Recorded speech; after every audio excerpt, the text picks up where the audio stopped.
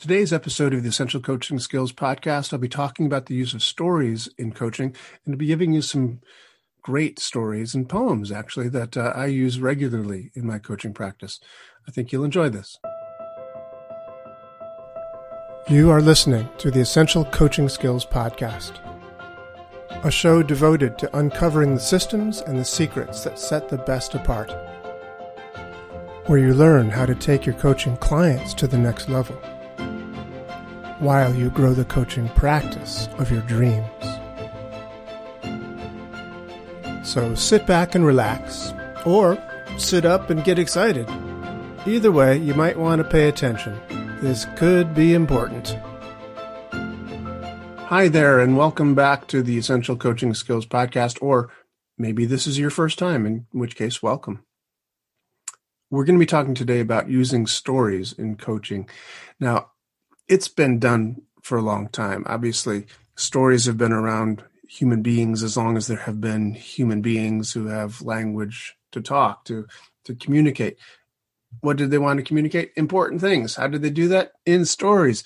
Before television, before radio, before podcasts, people gathered around fireplaces or whatever. They told stories for eons, generations. Stories were the way that meaning got passed on. Lessons, how to live life, how to be a good human being, got told in stories. The essence of many religions is stories. Jesus is parables. It's in us, and it's really important in coaching as well. Today, I'm going to give you some stories that I've told and used many times in my coaching practice. I think you'll find it very useful. I also have used some poems from time to time. I love poetry. Last month was Poetry Month, or I think it was April. Might have missed the boat on that one as far as, doing it with the month, but it's still kind of like a story with really good attention to the languaging. And, another facet of what I do is hypnosis, and that's obviously paying very close attention to languaging. You tell stories, tell metaphors, and how you tell them, as we talked about last week with the intonation and the change of your tonality, etc. You can get messages across through your stories. Now, I'm going to start with a story about Mother Teresa. It's not exactly really about Mother Teresa, but she is involved here. There is a poem attributed to her that you may have seen. You've maybe seen it on posters. Maybe you've seen it on someone's wall in a dormitory or office or whatever. It's quite popular, and it's quite wonderful. But she didn't write it. It's attributed to her because apparently after she died, they found a copy of it on her bulletin board somewhere, but it is actually from somebody else. I'll tell you all about that in a minute. It's actually called The Paradoxical Commandments. I had a client recently who was struggling with the nasty comments that people seem to leave online these days, But in spite of my client's best efforts to do good work and help people, it sometimes went unappreciated, let's just say. So I was reminded of The Paradoxical Commandments by Kent Keith. Milton Erickson seemed to be able to embrace paradox quite readily, as anyone has taken my Ericksonian hypnosis classes will tell you. It's nice to know you can enjoy both at the same time. Interestingly, the verses that I'm going to read to you today were found on the wall of Mother Teresa's home for children in Calcutta, India, and are widely attributed to her. This is the version of The Paradoxical Commandments by Kent M. Keith. He wrote, "People are illogical, unreasonable, and self-centered. Love them anyway. If you do good, people will accuse you of selfish, ulterior motives. Do good anyway. If you are successful, you will win false friends and true enemies. Succeed anyway. The good you do today will be forgotten tomorrow. Do good anyway. Honesty and frankness will make you vulnerable. Be honest and frank anyway. The biggest Men and women with the biggest ideas can be shot down by the smallest men and women with the smallest minds. Think big anyway. People favor underdogs but follow only top dogs. Fight for a few underdogs anyway. What you spend years building may be destroyed overnight. Build anyway. People really need help, but may attack you if you do help them. Help people anyway. Give the world your best you have. Give the world the best you have, and you'll get kicked in the teeth. Give the world the best you have anyway. Now, I believe that Mother Teresa's poem was pretty much that. But she added a final stanza. I'm not sure if she did or not. I honestly don't know. But it was attributed to her. It apparently was found in her place in Calcutta. So after the final stanza that Kent Keith wrote, give the world the best you have, and it may never be enough. Give the world the best you have anyway. In her poem, it says, you see, in the final analysis, it is between you and God. It was never between you and them anyway. Which is a really nice way to end the poem. Just not necessarily certain that it was original.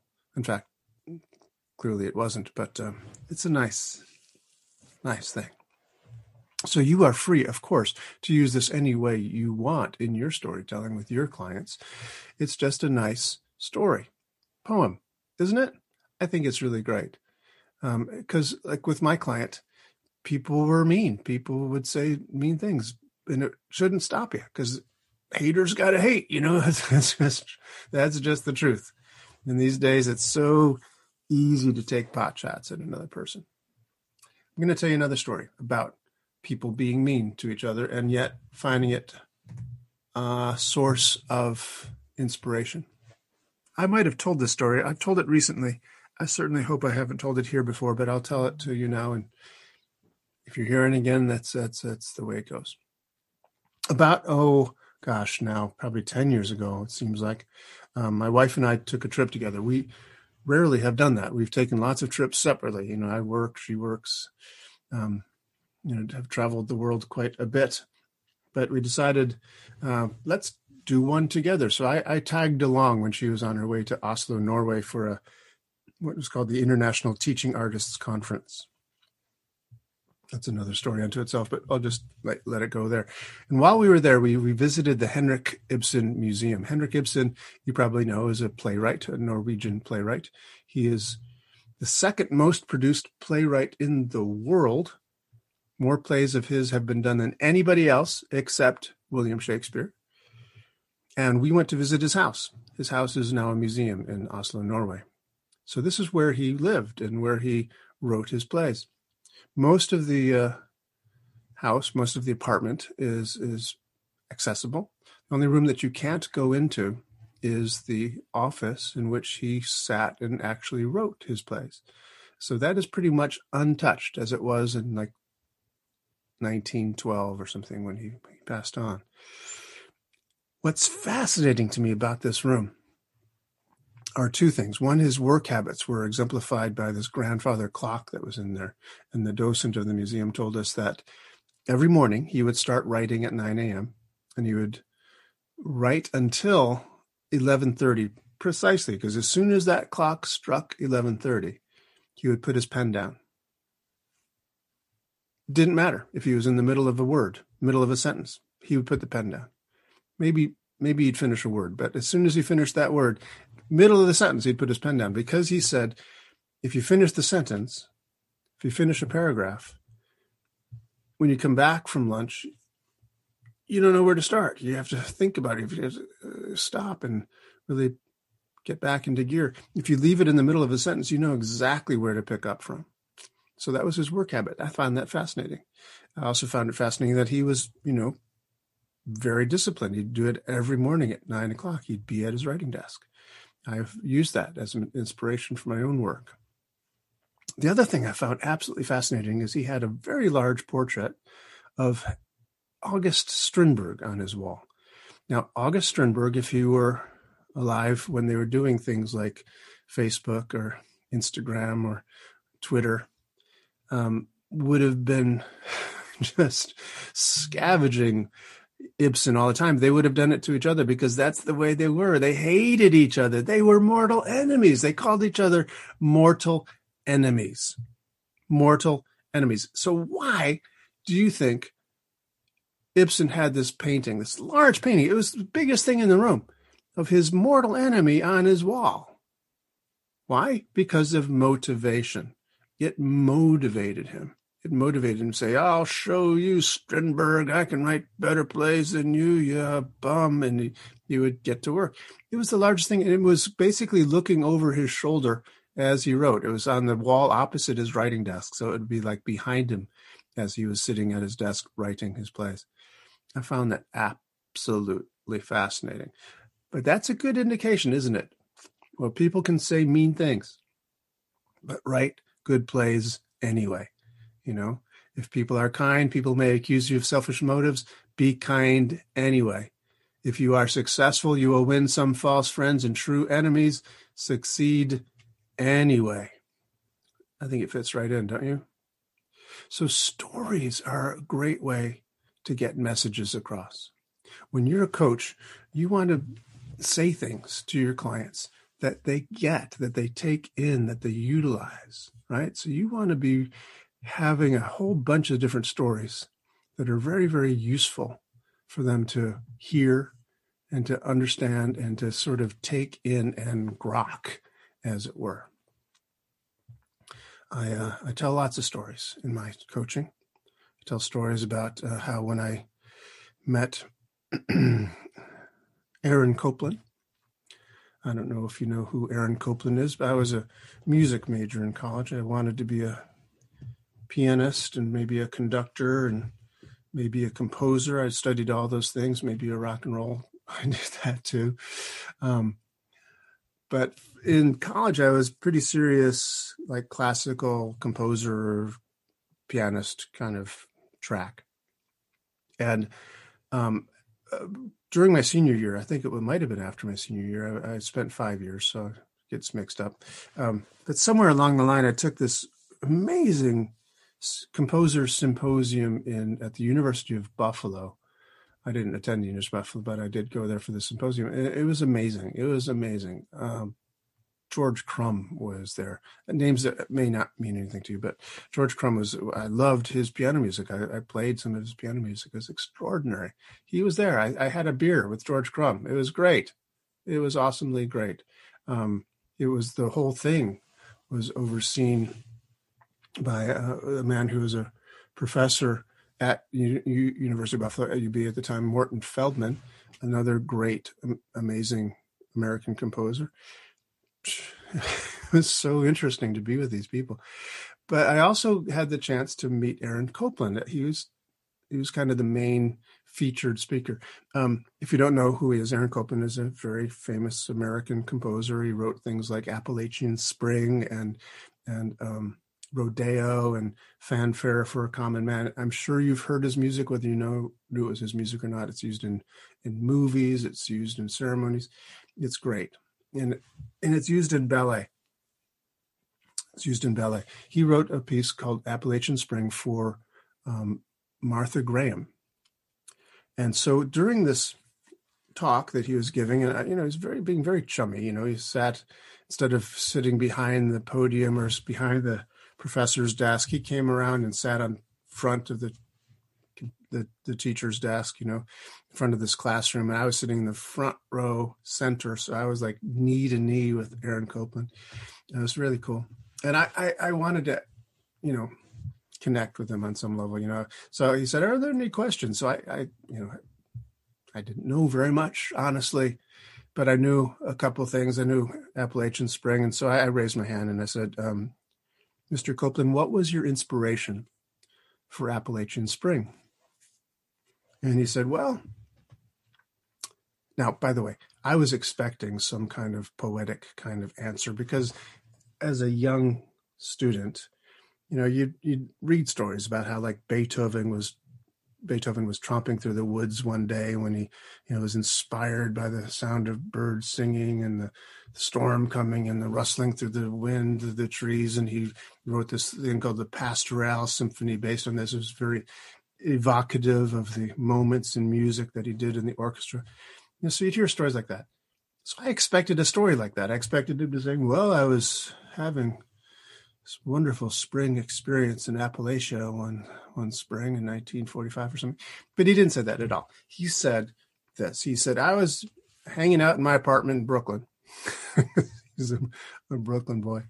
Hanging out in my apartment. I don't know if he said he was hanging out. He was in his apartment in Brooklyn, and he got a phone call.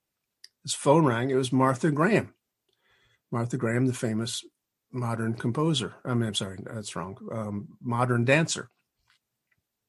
Martha Graham, modern dancer. And she said, Aaron, I need music. I need 20 minutes of dance music by next Thursday. I'm doing this piece. I'm commissioned this new ballet, and I need 20 minutes of dance music by next Thursday. If you can have it for me, there's $200 in it for you. And he said, I needed the money. So I said, Martha, you got it. And he said, that was my inspiration. He said, looked at me and he pointed his finger right at me. He said, there is nothing as inspirational as a deadline. And at first I thought, man, that sucks. That is nothing like Beethoven. That's nothing like what I wanted to hear. But that has stuck with me because if you know what, in coaching, if you want your clients to get something done, give them a deadline. One of the chief things that I do in coaching is give people deadlines, give them a target to shoot for, even if it's completely artificial. Having a timer, get your kitchen timer out and say, I'm going to spend, a half an hour on doing this thing and nothing else for the half hour. Nothing. I'm not going to text. I'm not going to email. I'm not going to do anything for a half hour. Click the timer. And now you've got 30 minutes to get it done. Suddenly this completely arbitrary deadline is going like, okay, let's go. It's amazing. Now, speaking of Martha Graham, this is a wonderful story about Martha Graham, who, when she was giving advice to another, at this point in time, famous choreographer named Agnes de Mille. Agnes de Mille was going through a period of time where she wasn't being successful yet, and was uncertain as to whether this was the right career path for her, was she was good enough. Ever heard that before? Am I good enough? She was wondering if she was good enough to, continue in her field as a choreographer, making new dances. And Martha Graham wrote to her and said, there is a vitality, a life force, a quickening that is translated through you into action. And because there is only one of you in all time, this expression is unique. And if you block it, it will never exist through any other medium and be lost. The world will not have it. It is not your business to determine how good it is, nor how valuable it is, nor how it compares with other expressions. It is your business to keep it yours, clearly and directly, to keep the channel open. You do not even have to believe in yourself or your work. You have to keep open and aware directly to the urges that motivate you. Keep the channel open. Now, I love that quote. I'd read it to you again, but you can just back up the tape if you want to. But that is extraordinary, and that's so important. It's such a vital message to give to people who are experiencing doubts about things. I often tell my clients, there's, in all of history, there has never been another you. The world has never seen the likes of you before, right? Very, very, very, very, very, very important message to be able to get across, that whatever you think about it, your expression is unique. You don't have to compare yourself to others. You don't. You're just you. There will never be another you. Your song, your dance, your coaching, your business is uniquely your own. Make it so. Keep it that way. That's a beautiful, beautiful story to have and be able to tell to folks. And it's great to have these stories. Great to have these stories at your fingertips. You know, it's a great thing to have tons of these things and poems. The first thing I talked to you about was a poem. One of my other favorite poems to have, I often think about, is by Robert Frost, called A Road Not Taken, or The Road Not Taken. I'm going to do my best to recite it to you. I said it to memory a few years ago, and memory being what it is, I'll probably be close to it. It goes something like this. It says, 2 roads diverged in a yellow wood, and sorry I could not travel both and be one traveler. Long I stood and looked down one as far as I could to where it bent in the undergrowth, and then took the other, as just as fair, and having perhaps the better claim, for it was grassy and wanted wear, though as for that the passing there had worn them really about the same. And both that morning equally lay in leaves no step had trodden black. Oh, I saved the first for another day, but knowing how way leads on to way, I doubted if I should ever come back. I shall be telling this with a sigh some day, ages and ages hence. 2 roads diverged in a wood, and I took the one less traveled by. And that has made all the difference. Isn't that a beautiful poem? I think I might have goofed up a word or two, but I think it's pretty darn close. Not bad for a first go. But what's great about having something like that at your fingertips is you can give advice. You can give advice and it would be just as good, I'm sure. Hey, go your own way. Forge your own path. It's good advice. But when you say it in poetry, when you say those things in poetry, it has a certain clout to it. You got to admit, it's kind of amazing to be able to do that. Be able to recite that for a client, or any poem, or any sort of quote. Quotes, by the way, are a great way of giving embedded commands. I think we talked about those a little bit last week. How you shift your tonality and give a direct suggestion through a story. And quoting a whole poem, quoting a whole thing, a whole story of Mother Teresa. It's a great way to get a message across. Also fun to have a little bit of levity. One of my teachers, a man named Dave Dobson, was very fond of jokes, because he said, one of the things we do is, let's say, I'll use the term neo-Ericksonian hypnotists. He didn't, of course, use that term. He was Dobsonian. He forged his own path. He taught other than conscious communication, OTCC. But one of the things that both he and all Ericksonians do pretty much is interrupt old patterns. And his point was, as long as you're interrupting old patterns so that you can create new patterns, you might as well inject some humor into there. Might as well do it with humor. Have fun.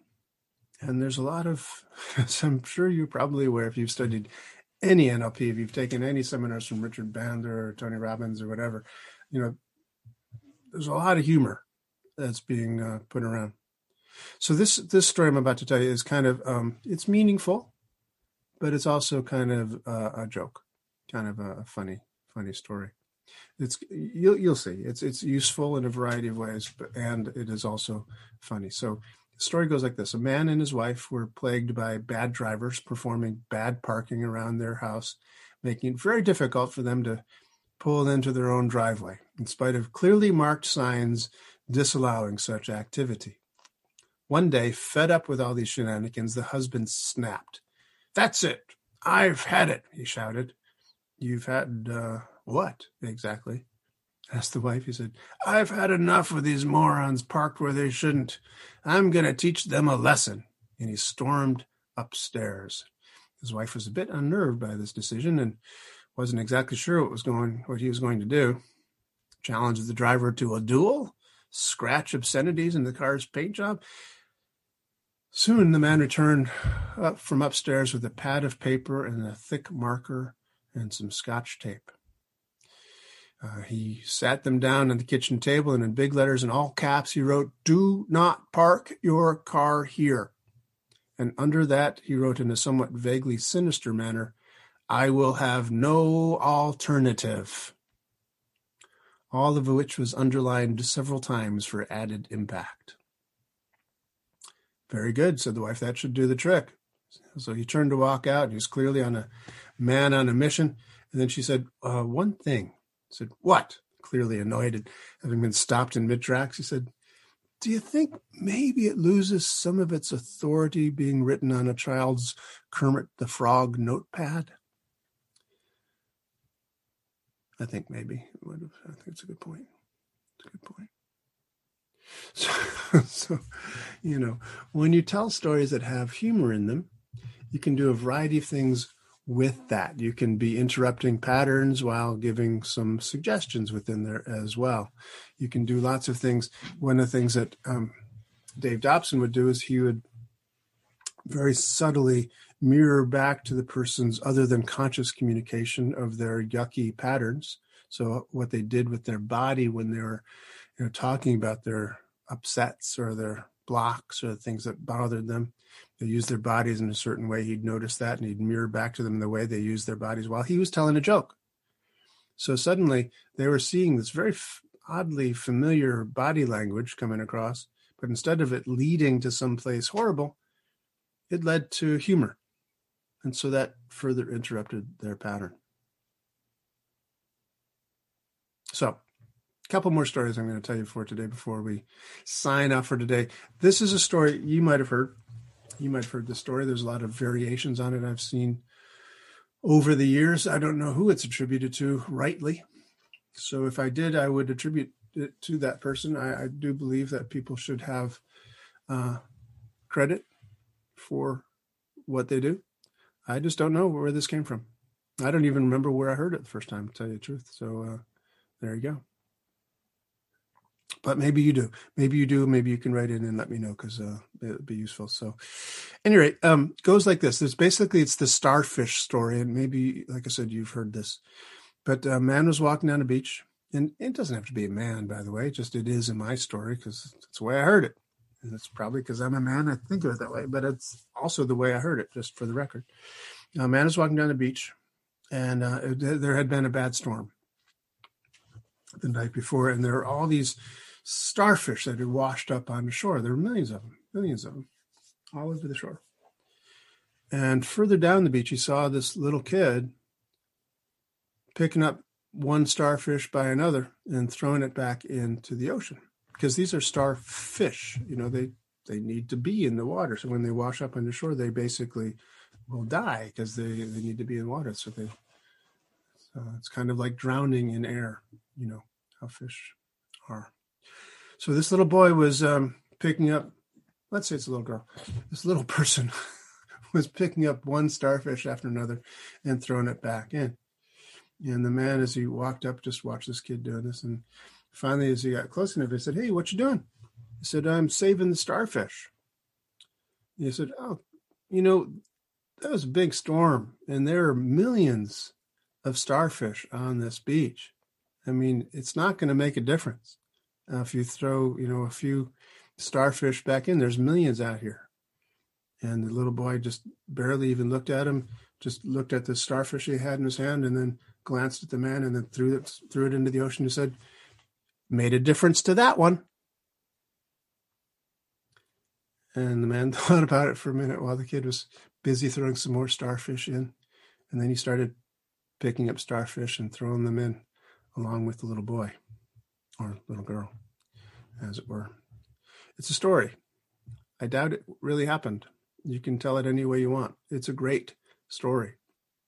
Probably a little, touches you a little bit in the heart, doesn't it? When just listening to it. Tell it your way. You can tell stories your own way. Stories, if they're true, so much the better. But they don't have to be true. They have to be good stories with meaning in them. So I don't know where the story came from. Maybe you do. And maybe you know the right way to tell it. That's okay. You do it your way then. And I'm glad to remind you of it if you had forgotten at all. It's a great story to be able to tell to people because, again, do what you do. Be you. Make your difference in the world. Make your difference in the world. Now, the last story I'll leave you with today is something that I use in Ericksonian hypnosis, my teaching of Ericksonian hypnosis, which now, of course, I call Neo-Ericksonian hypnosis for a variety of reasons. But one of the characteristics of Ericksonian hypnosis, at least as far as I was taught by Stephen Gilligan, because of course, I think you know that I never studied with Milton Erickson himself. He was dead before I'd ever heard of him, but I have studied with a lot of his students, including Stephen Gilligan. Stephen Gilligan tells me, and I think it's probably true, that in Ericksonian hypnosis there is a distinction that you can be aware of between the conscious mind and the other than conscious mind, although, by the way, that's not an Ericksonian term, other than conscious. Erickson would refer to the subconscious or the unconscious. So let's use his terminology.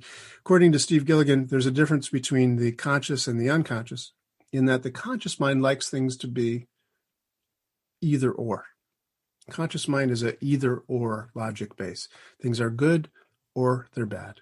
They're black or they're white. They're off or they're on. They're up or they're down. They're in or they're out. It's either or.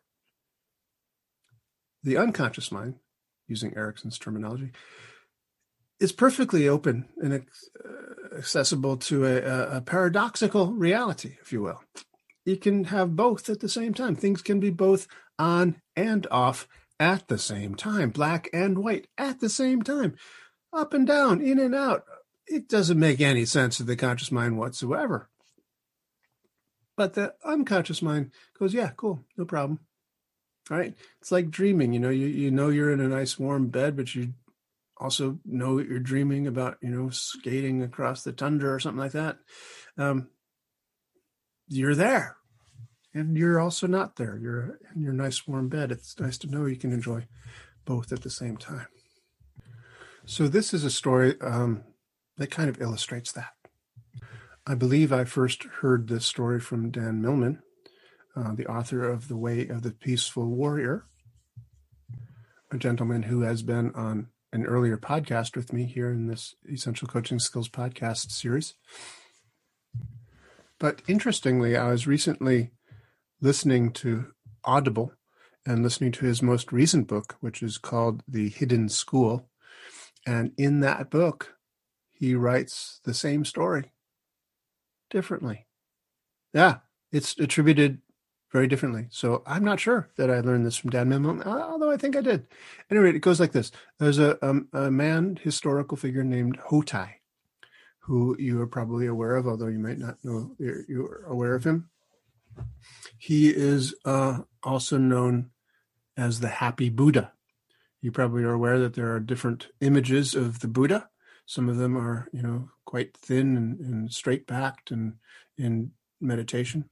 And then there are other forms of the Buddha where he's big and fat and he's smiling and laughing and sometimes in different postures. Well, apparently they're two different historical people. And Hotai was this ancient Chinese Buddha, I think, that, if I remember correctly, who was referred to as the Happy Buddha because, he's depicted as this round, full-bellied person because that's kind of the earth. It's kind of symbolic of, him being part of the earth. So it's earth, happy energy. So anyway, one day, long time ago in ancient China, a dispute arose between a merchant and a customer. The dispute grew quite vociferous. I love that word. And people throughout the village gathered around to witness and participate in the escalating tensions. Round about that time, Hotai, known far and wide as the Happy Buddha, and depicted today in statuary as being fat and smiling, was observed entering the village. Look, here comes Hotai. He'll be able to settle this. So the angry merchant told his side of the story first. Hotai listened and nodded and laughed and said, yes, you're right. And the customer said, "Wait, you haven't heard my side of the story. Listen to what I have to say." So Hutai listened to the customer's side of the story and, nodding and laughing, said, "Yes, you're right." The villagers who were listening said, "Now hold on. You said the merchant is right, and then you said that the customer is right. They can't both be right." Hutai laughed even more heartily and said, "Yes, you're right." Yes, you're right. And you're right to tell stories. Stories are wonderful things to have. At the Essential Coaching Skills podcast, and it's linked to my website, essentialcoachingskills.com. Within the library there, I've got a whole bunch of stories. And gosh, I wish I could tell you they are free to get access to, but they're not. They are free if you join. It's a membership site. But there are tons of stories. You don't need my membership site to do that. Google it. Google is amazing, right? You can just get teaching tales. You can do Aesop's fables. There's millions. And the chicken soup series, there's lots of great stories in there. Stories. It's where it's at. You want to have a whole bunch of them. And, also from your own life, like my stories about, going to Oslo. It's a true story. Meeting Aaron Copland. That's a true story. Meaningful stories from your own life are perhaps even better. I don't know. Maybe, maybe not. But they're yours. And you can tell them with congruence that they're really true and happen to you. So maybe that is better. Anyway, stories are great things. As you probably are aware, Milton Erickson is famous as a hypnotherapist, famous for telling stories. They have power. So avail yourself of them to make your coaching even better. We'll do more of this. Thank you for listening. Well, that's our show for today. Thank you so much for joining me. If you want any more information about today's show, please visit our website at www.essentialcoachingskills.com. Be sure to tune in again next week for our next episode and discover even more about the systems and the secrets that set the best apart.